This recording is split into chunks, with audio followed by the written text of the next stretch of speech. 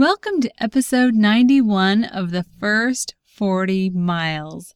If you're new to backpacking, or if you're hopelessly in love with someone who wants you to love backpacking, then this podcast is for you. We'll talk about the essentials, how to lighten your load, and how to make the most of your time on the trail. I'm your host, Heather Legler. And I'm Josh Legler. And this is the first 40 miles. Today on the first 40 miles, if you're new to backpacking, how long are you allowed to claim that beginner status? And what does it mean to be a beginner? Then on today's top 5 list, are you ready to go tentless? We'll share some benefits. Next on today's Summit Gear Review, Hyperlite Mountain Gear has a pack that shaves ounces, if not pounds, while still being tougher than your grandpa's drill sergeant. On the Backpack Hack of the Week, a simple and cheap way to get double the insulation. All this, and that's about it, today on the first 40 miles. On the ride home from a recent backpacking trip, Josh said, we've been doing this podcast for almost 2 years. At what point are we no longer beginners? At what point do we lose that beginner status? We've approached the podcast that way, as beginners, or Josh, as you getting into backpacking almost as a beginner. You did it a lot when you were a teenager, and then you kind of had to relearn some of those things that you had forgotten. And you started the podcast just 2 months after taking your very first 40-mile backpacking trip. So now that it's been 2 years, are you still a beginner? Looking at the numbers, 2 years might seem like a long time, to be doing something. You would expect that someone would have gained some level of mastery. But if you look at just the number of trips that we've only taken maybe 7 or 8 backpacking trips. That's pretty much 1 a quarter for the last 2 years. So I think we're a long ways away from losing our beginner status. I still feel like, when we go out with someone who's more experienced, I still feel like, the new guy on the job. I just don't know as much as everyone else. For us, backpacking is something that we fit into an otherwise busy life because we know how much just joy it brings to us, how valuable and good it is for us and for our family. But backpacking isn't our identity. It's not the thing that we do every single weekend, or we've never done a thru hike. We haven't spent an entire summer on the trail. People who are always out backpacking obviously are going to gain a lot more experience a lot more quickly than we have. But I think that a lot of people can relate with our situation where they want to get out and they want to figure out this backpacking thing because of all the cool things about it. But they know it's not going to become their life or their identity. It's not going to become something they do all the time or all summer or anything like that. They know they're going to have to squeeze it in on a weekend here and there, or on spring break, or on a family vacation. And that's exactly what we've done. And that means that after 2 years, we've still only done a few trips, and we're still just learning a lot every time we go out. And I think there's something so important, too, about keeping that beginner mindset. Where you recognize that you don't know everything and that there's more to learn. It also makes it so you can recognize that there is a different way of looking at things, a different way to do things, and then you're not afraid to experiment because you really aren't set in your ways yet. You're still, every trip is an experiment. So you try what works, you try what doesn't work, and you're constantly in that sponge mode. I've noticed in lots of things, there's kind of this confidence curve. In fact, there's probably some special name for it. I don't know. But as a beginner, you're really unconfident, asking questions about everything, unsure about what your first trip is going to be like. And as you go and you start to gain some experience and knowledge, your confidence increases as well. And then I think your confidence peaks. And as you become an expert who knows a whole lot about something, I think your confidence may actually level off or even drop a little as you realize just how much there is that you don't know yet. The experts, when they really get into something, they get to that point where they realize that there is just so much more to learn. But somewhere in the middle, you get to the height of that confidence curve where you think you've learned it all and you're really confident. And it takes a little longer before you realize, oh, no, I haven't learned it all. And so I think there's great value in keeping that beginner mindset. It's nice to have enough confidence to get out there and enjoy the trip, not be too worried or nervous or anxious about it, but not so much confidence that you're not open to new ways of doing things. I kind of wonder if it's the beginners that inspire or shake the foundation of the experts. The beginners are the ones always asking the questions. And these are questions that experts asked years ago and they learned the answer to, but maybe the answers have changed. And so people who've been backpacking for 30 or 40 years, they have their ways of doing things, but the technology has changed. The practices have changed. The way that we approach things has changed. Medicine changes. It's so smart to be always learning. I found this survey in Backpacker magazine that talked about beginners. It said 18% of men still consider themselves beginners after 1 to 3 years of experience. And then 30% of women still see themselves as beginners after 1 to 3 years of backpacking experience. So men tend to be more confident than women. But confidence is kind of a subjective thing, isn't it? It doesn't directly correlate to experience. Otherwise, women and men would have the same level of confidence as they built up their experience. But instead, men tend to feel confident more quickly than women do. It's just kind of an interesting stat. Yeah, so I guess you could even say that women feel like beginners longer, and so maybe they're in learning mode longer. And they have more opportunities to learn skills and dive deeper into some of those core basics of backpacking, which will end up being great in the long run. Right. Yeah, there's also some strong statistics about traumatic injuries. They are much more likely to happen to men than to women. Just saying. So being a beginner is a good thing, and I really want to hold on to that status as long as I can.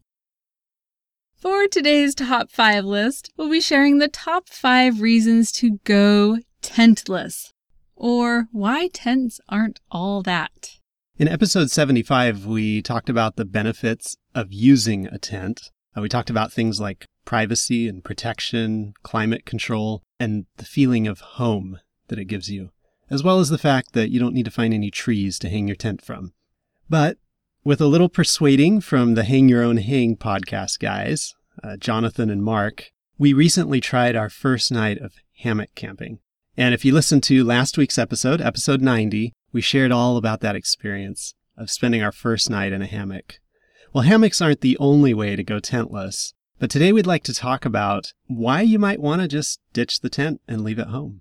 Ditching the tent means that you could be sleeping in a hammock or on top of a tarp on the ground or underneath a tarp that you've pitched or holed up in a rotted out log. However you want to do tentless, there are lots of different ways to have adequate protection and shelter while leaving your tent at home. So the number one reason to go tentless is because it keeps you cool. A tent usually provides around 5 to 10 degrees of warmth. So on hot summer nights, you want to enjoy all the ventilation you can get. So sleeping out in the open means that a breeze will blow across your skin instead of blowing across your nylon tent. And on a warm summer morning, it's amazing how quickly your tent can heat up inside as the sun comes up. Yeah, it's like a little sauna, especially if you're underneath a sleeping bag. You go from comfortable to overheated really quickly. The number 2 reason to go tentless is you'll have no wet walls. If you've ever had a great night of sleep in a tent and then stretched out only to have your hand hit the wet side of a tent, you know exactly what I'm talking about. And the water is not rain. Yeah. The rain is on the outside of your tent, on the outside of the fly. So this is something else that's on the inside wall of your tent. Okay, for a long time, I thought it was your breath that was stuck to the wall. So it was like human saliva that was dripping down the wall tent, which is maybe why I was so grossed out about it. But actually, I figured out that it's just collected moisture from your breath. It's not spit. So, you know when trumpet players blow out of their spit valve? It's actually just condensation. It's not spit. Hope science is right on this one, that it's not spit that I'm touching on the walls of my tent. It's just water that's evaporated from my mouth. Well, thank you for drawing that fine distinction between moisture in one's breath and saliva in one's mouth. Either way, it came from me and it came from you, and it's on the wall of our tent. Well, if you sleep in a tarp shelter or in a hammock with a tarp overhead, you will have maximum ventilation with no condensation. And if you just sleep on the ground, with no tarp overhead, you will have dew, and that'll get your sleeping bag a little bit damp, but that's doable. Oh, boy. Doable? Yeah. I would rather have dew than condensation. Well, and it didn't come from inside your body. Yeah. Yes, that is a benefit. The number 3 reason to go tentless is because it's lightweight. If you consider the weight of a hammock or just a flat tarp to sleep on, it's much lighter than a tent. And if you use a hammock, you can possibly leave home some gear like a sleeping pad. You can leave home, of course, your poles and your tent. And you may be able to leave home your sleeping bag and just use a really light blanket if you have an underquilt for your hammock. So that's something to look into. Altogether, it's going to weigh less than a tent. And then if you sleep on the ground with a tarp set up over you, you can use your trekking poles instead of tent poles to set up your tarp. And if you're interested in learning about how to put up a really simple tarp shelter with just a couple trekking poles and some guy lines, we'll put the link in the show notes so you can check that out. And you can find today's episode at thefirst40miles.com/091.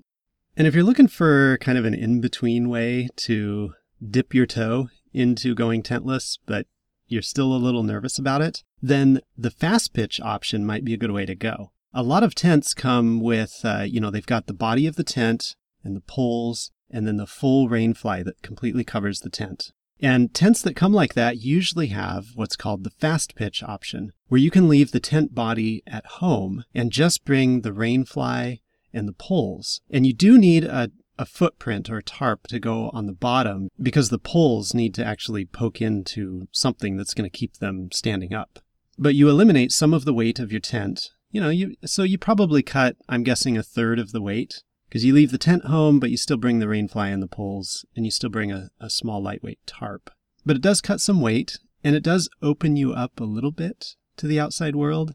And so maybe it's a good kind of in-between step. And then after that, you can say, okay, that went all right. So maybe next time I'll actually leave the whole thing home. The number 4 reason to go tentless is because it gives you the opportunity to be a foreign exchange student versus a tourist. When you remove the walls of the tent, it removes the layer that separates you from the natives. And when you do that, you have the opportunity to live like they live.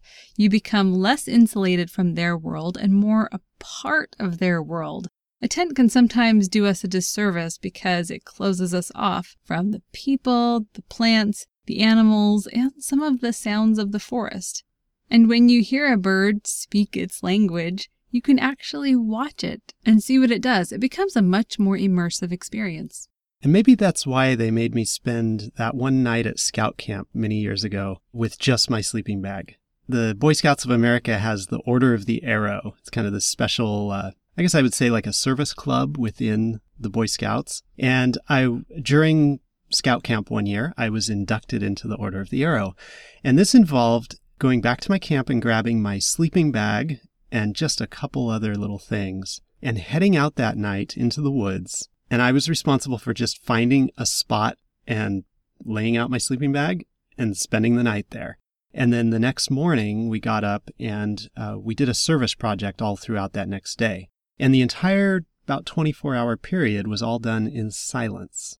And I think there was a purpose behind having us just go out and sleep all by ourselves just on the ground. And I think that was to take those walls away, take away the stuff that kind of separates us from our surroundings, and to give us that experience of just being where all of the animals are and just experiencing it and taking it in.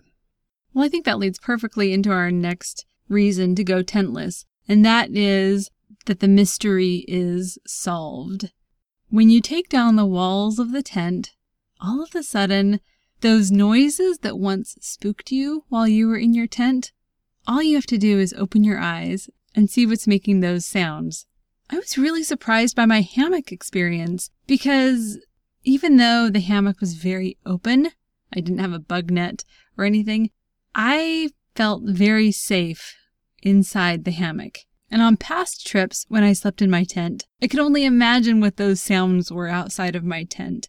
But without a tent, all I had to do was open my eyes, which really decreased my anxiety that I had felt while sleeping in a tent. I thought that was a really interesting experience. That was a complete surprise to us. We really felt like leaving our tent home was going to bring all kinds of new anxieties to us because we felt like that tent provided that psychological protection. And we knew it was a thin wall and it wasn't really protecting us from something like a bear, or anything like that. But we just felt like it gave us that psychological protection that, little critters were crawling around or flying around outside all through the woods, but we were protected in our little dome. And then to have that experience, our first night in hammocks, was a total shocker, where it was like, oh, well, now that we can see what's going on and we know what's making those sounds, we can identify it, we can label it, and then we're no longer afraid of it. Well, this is a great topic for beginners because this means one more piece of gear that you might not have to buy. If you're going out when it's warm, or if you've got the right hammock set up, you might not need that tent, and you might have assumed that every backpacker needs a tent. We'd love to hear experiences from listeners. Just post things on Facebook or Twitter. What have your experiences been like if you've gone tentless? Or if you haven't gone tentless and you're willing to try it in the next few weeks, and then tell us how it went? Oh, we'd love to hear it. For today's Summit Gear review, we will be reviewing the Hyperlite Mountain Gear 2400 Southwest Backpack. Hyperlite Mountain Gear packs fall into the ultralight category, but we wanted to share them on the show today because we feel like Hyperlite Mountain Gear has set up a pattern for the way that gear companies should work. Mike St. Pierre is the owner and creative mind at Hyperlite Mountain Gear, but he's not anxious to take all the credit. He recognizes that so much of the improvements on his packs are based on the feedback that he gets from people who are dragging his gear up one side of the mountain and down the other. And Hyperlite Mountain Gear packs are significantly different than the standard array of packs that you'll find in the backpacking store. And it's because of this desire to go ultralight, kind of combined with the responding to customer feedback and making those little tweaks and improvements along the way. And so the differences start right with structure. The first part of the Summit Gear review. The 2400 Southwest pack uses a special fiber. You may have heard of Cuban fiber, which is now called Dyneema. And Hyperlite uses a special variation of that fabric formerly known as Cuban. It's called Dyneema Composite Fabric Hybrid. It's an ultra-durable, ultra-light, and also water-resistant fabric. And really, the only thing that doesn't make it fully waterproof is the stitching to put it together. But they do seam seal the stitching, so it's very close to being waterproof, which means, of course, that you can do without the rain cover on this pack, which is one of the many ways to save weight. Dyneema composite fabric is 50 to 70% lighter than Kevlar, but 4 times stronger than Kevlar, and has a lot of flexibility without losing strength. It weighs less than sil nylon, which is nylon that's been impregnated with silicone. It floats on water and has really high chemical and UV resistance. I wonder why more packs aren't made with this material. If it's so amazing, so incredible, has all these properties, why aren't we seeing it in more packs? And I think the answer is color. Color, oh. Dyneema comes in white. And last fall, they just came out with a new color. What? Oh, let me guess. Jewel of the Nile purple. Nope. It can't be orange because Thule already took that color. What? Black. Yeah, so it now comes in white and black. And I think a big part of making backpacks for sale in the backpacking stores or the big box stores or, kind of the largest part of the market, I think a big part of that is color and the aesthetic design of the pack. And when your only choices are white and now black, that becomes really limiting in terms of creating a pack that's going to stand out, on the wall of 50 packs over there. Yeah, but for someone like you, Josh, who's a minimalist, I bet you're loving this. White or black? Yeah, I'm okay with that. Well, Hyperlite Mountain Gear packs are meant to be used hard. I know when I got my Osprey pack back in 2014, I was even afraid to put it on the ground because I didn't want to scuff up the bottom of the pack. But that is not an issue with this pack. The bottom is 150 denier Dyneema composite fabric. The external pockets on this pack are made of yet another Dyneema material called Dyneema Hardline, which is interesting because it's white and black. It's like this grid pattern. So I'm guessing in the future, Dyneema is going to create more variation. I mean, at least for the pack industry, that might be nice to have some variation of white and black. All of HMG's packs are made in Maine, USA. The suspension on the HMG 2400 Southwest is also really simple, bare bones. Again, because the goal here is to be super light. So it has a couple of contoured aluminum stays that go inside the pack, near your back. Those are removable, but they're very helpful for keeping the structure of the pack. And then it has simple shoulder straps and a simple hip belt. Along with the contoured aluminum stays, it also has a 1/4-inch foam back panel pad. For utility, this pack has a load capacity of 20 to 40 pounds, which is just about as much as you would ever want to carry on a typical backpacking trip. An ultralight pack really has to be paired with ultralight gear all the way. So if you're saving a couple pounds in the weight of the pack itself, you're also using a pack that's probably not going to have quite the load carrying capacity of other packs. And why is that? Because if you're into ultralight gear, you're also going to have an ultralight sleep system, an ultralight clothing, and so on. So everything needs to be ultralight and ultra compact, since this only has a capacity of about 40 liters.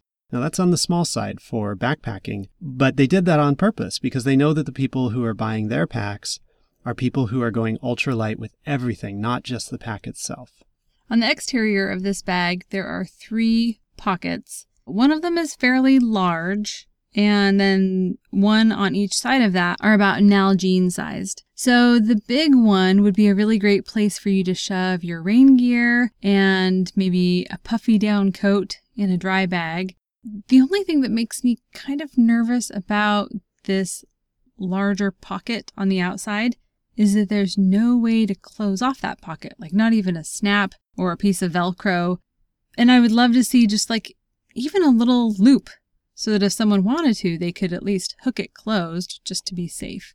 There are 5 compression straps on this bag, which means that the load is worn closer to you for greater stability and balance. You can really cinch it down.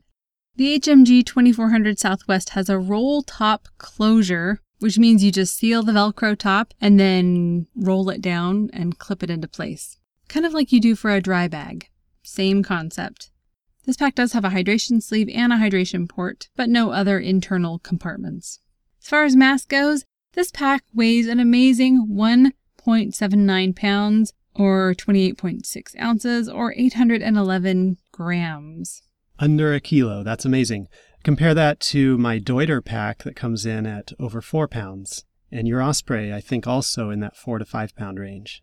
As far as volume goes, this is called the 2400 Southwest because it's 2400 cubic inches, which translates to 40 liters. But if you add in all the other little pockets on the outside, it ends up being more like 56 liters. But really, I would treat it more like a 40-liter bag.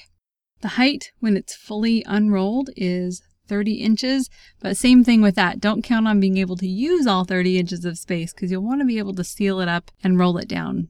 For maintenance, you don't have to baby this bag. You can really take it on your roughest trips. You can bushwhack to your heart's content and use your gear the way that Mother Nature never intended. You know, she's always doing her best to keep you away from those areas of beauty and solitude by creating things like craggy rocks, briar patches, and thick forests. And this pack is really designed to help you blaze through just about anything. For investment, this pack is $290. As far as trial goes, Hyperlite Mountain Gear really cuts out everything that they consider to be non-essential. There are very few gear straps on the exterior of this pack for things like external storage. And it's not really an issue if you're not one to use external storage, like Josh. But it does come with exterior buckles, which you can use for optional pack accessory straps, which you may not even need to buy from Hyperlite Mountain Gear. You could just probably buy the right width that you need just from your fabric store. And based on my experience, the only thing that I would truly want to change about the 2400 Southwest is the Velcro closure inside the inner rim of the bag. And as of today, it could be something that they've already changed. I don't know, but they're always tweaking things and changing things. I felt like when I reached into the bag, the Velcro hooks tended to grab onto my clothing and scratch up the back of my hand. So, small inconvenience, but it could be solved with something like Omni tape or snag-free Velcro. Or, because it's a roll-top bag, I could simply just unstitch the Velcro and do without the hook and loop closure altogether and just roll down the bag.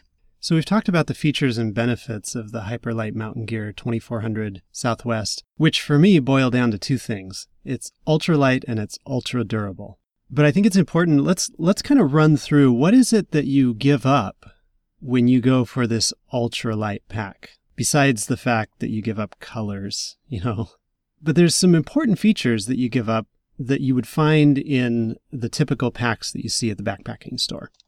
The first one is capacity. This pack is made ultralight and it's designed to carry an ultralight payload.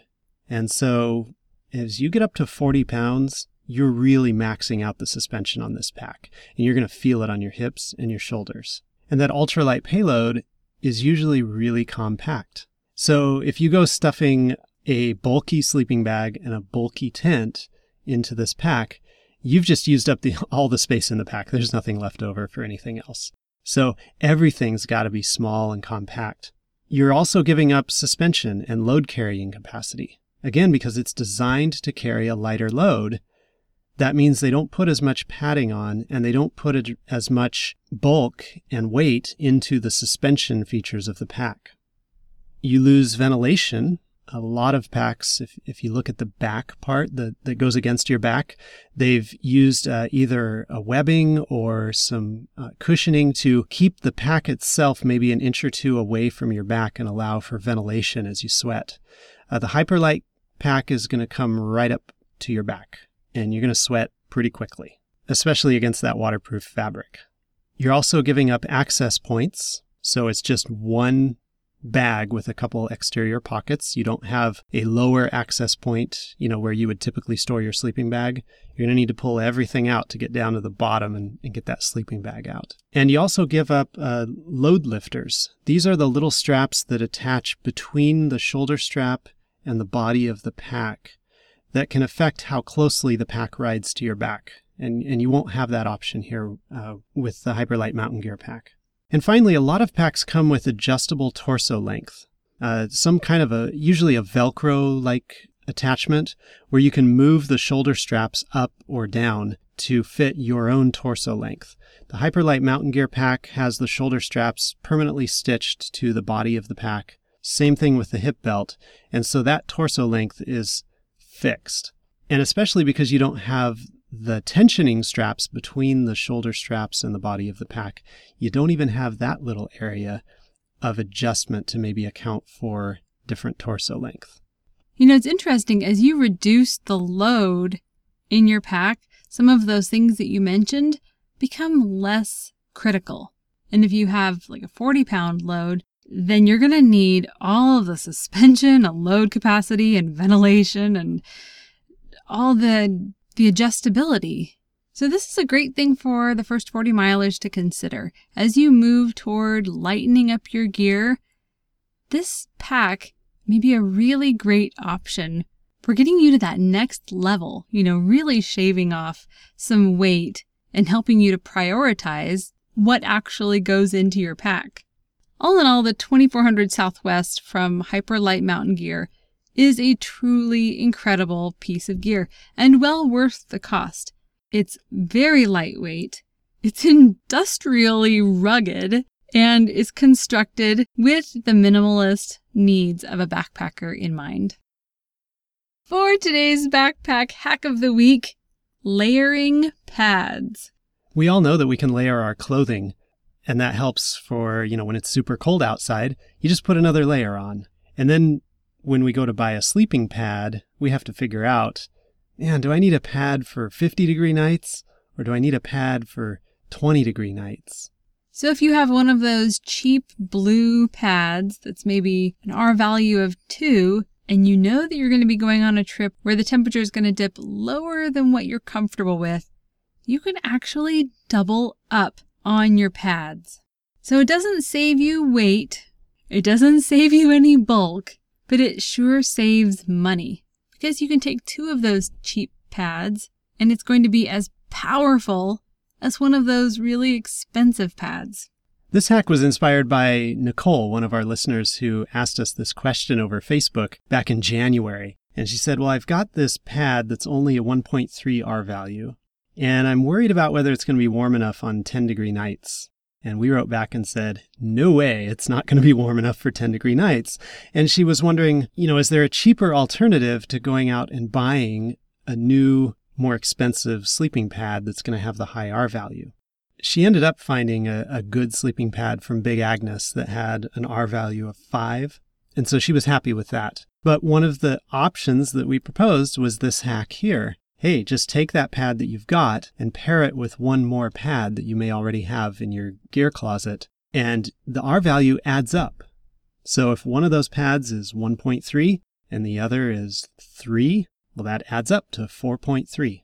Another thing you could do if you're already out on a trip and it's a lot colder than you expected it to be, is you can fold your pad in half and just sleep in the fetal position. That'll at least keep you warm for a night and give you a little more insulation. And we'll leave you with a little trail wisdom from our good friend on the trail, Charlotte Bronte. She said, "We know that God is everywhere, but certainly we feel His presence most when His works are on the grandest scale spread before us, and it is in the unclouded night sky where His worlds wheel their silent course that we read clearest His infinitude, His omnipotence, His omnipresence."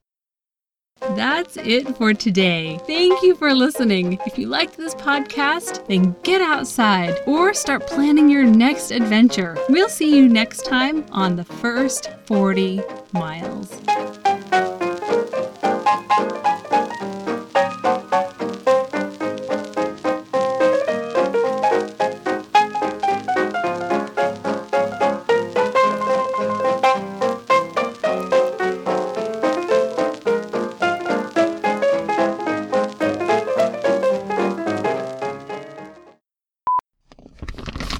So I guess you would say it has a low-pitched crinkle, not like a potato chip bag that has the high-pitched crinkle. And definitely not like a Sun Chips bag. Oh, those are the worst.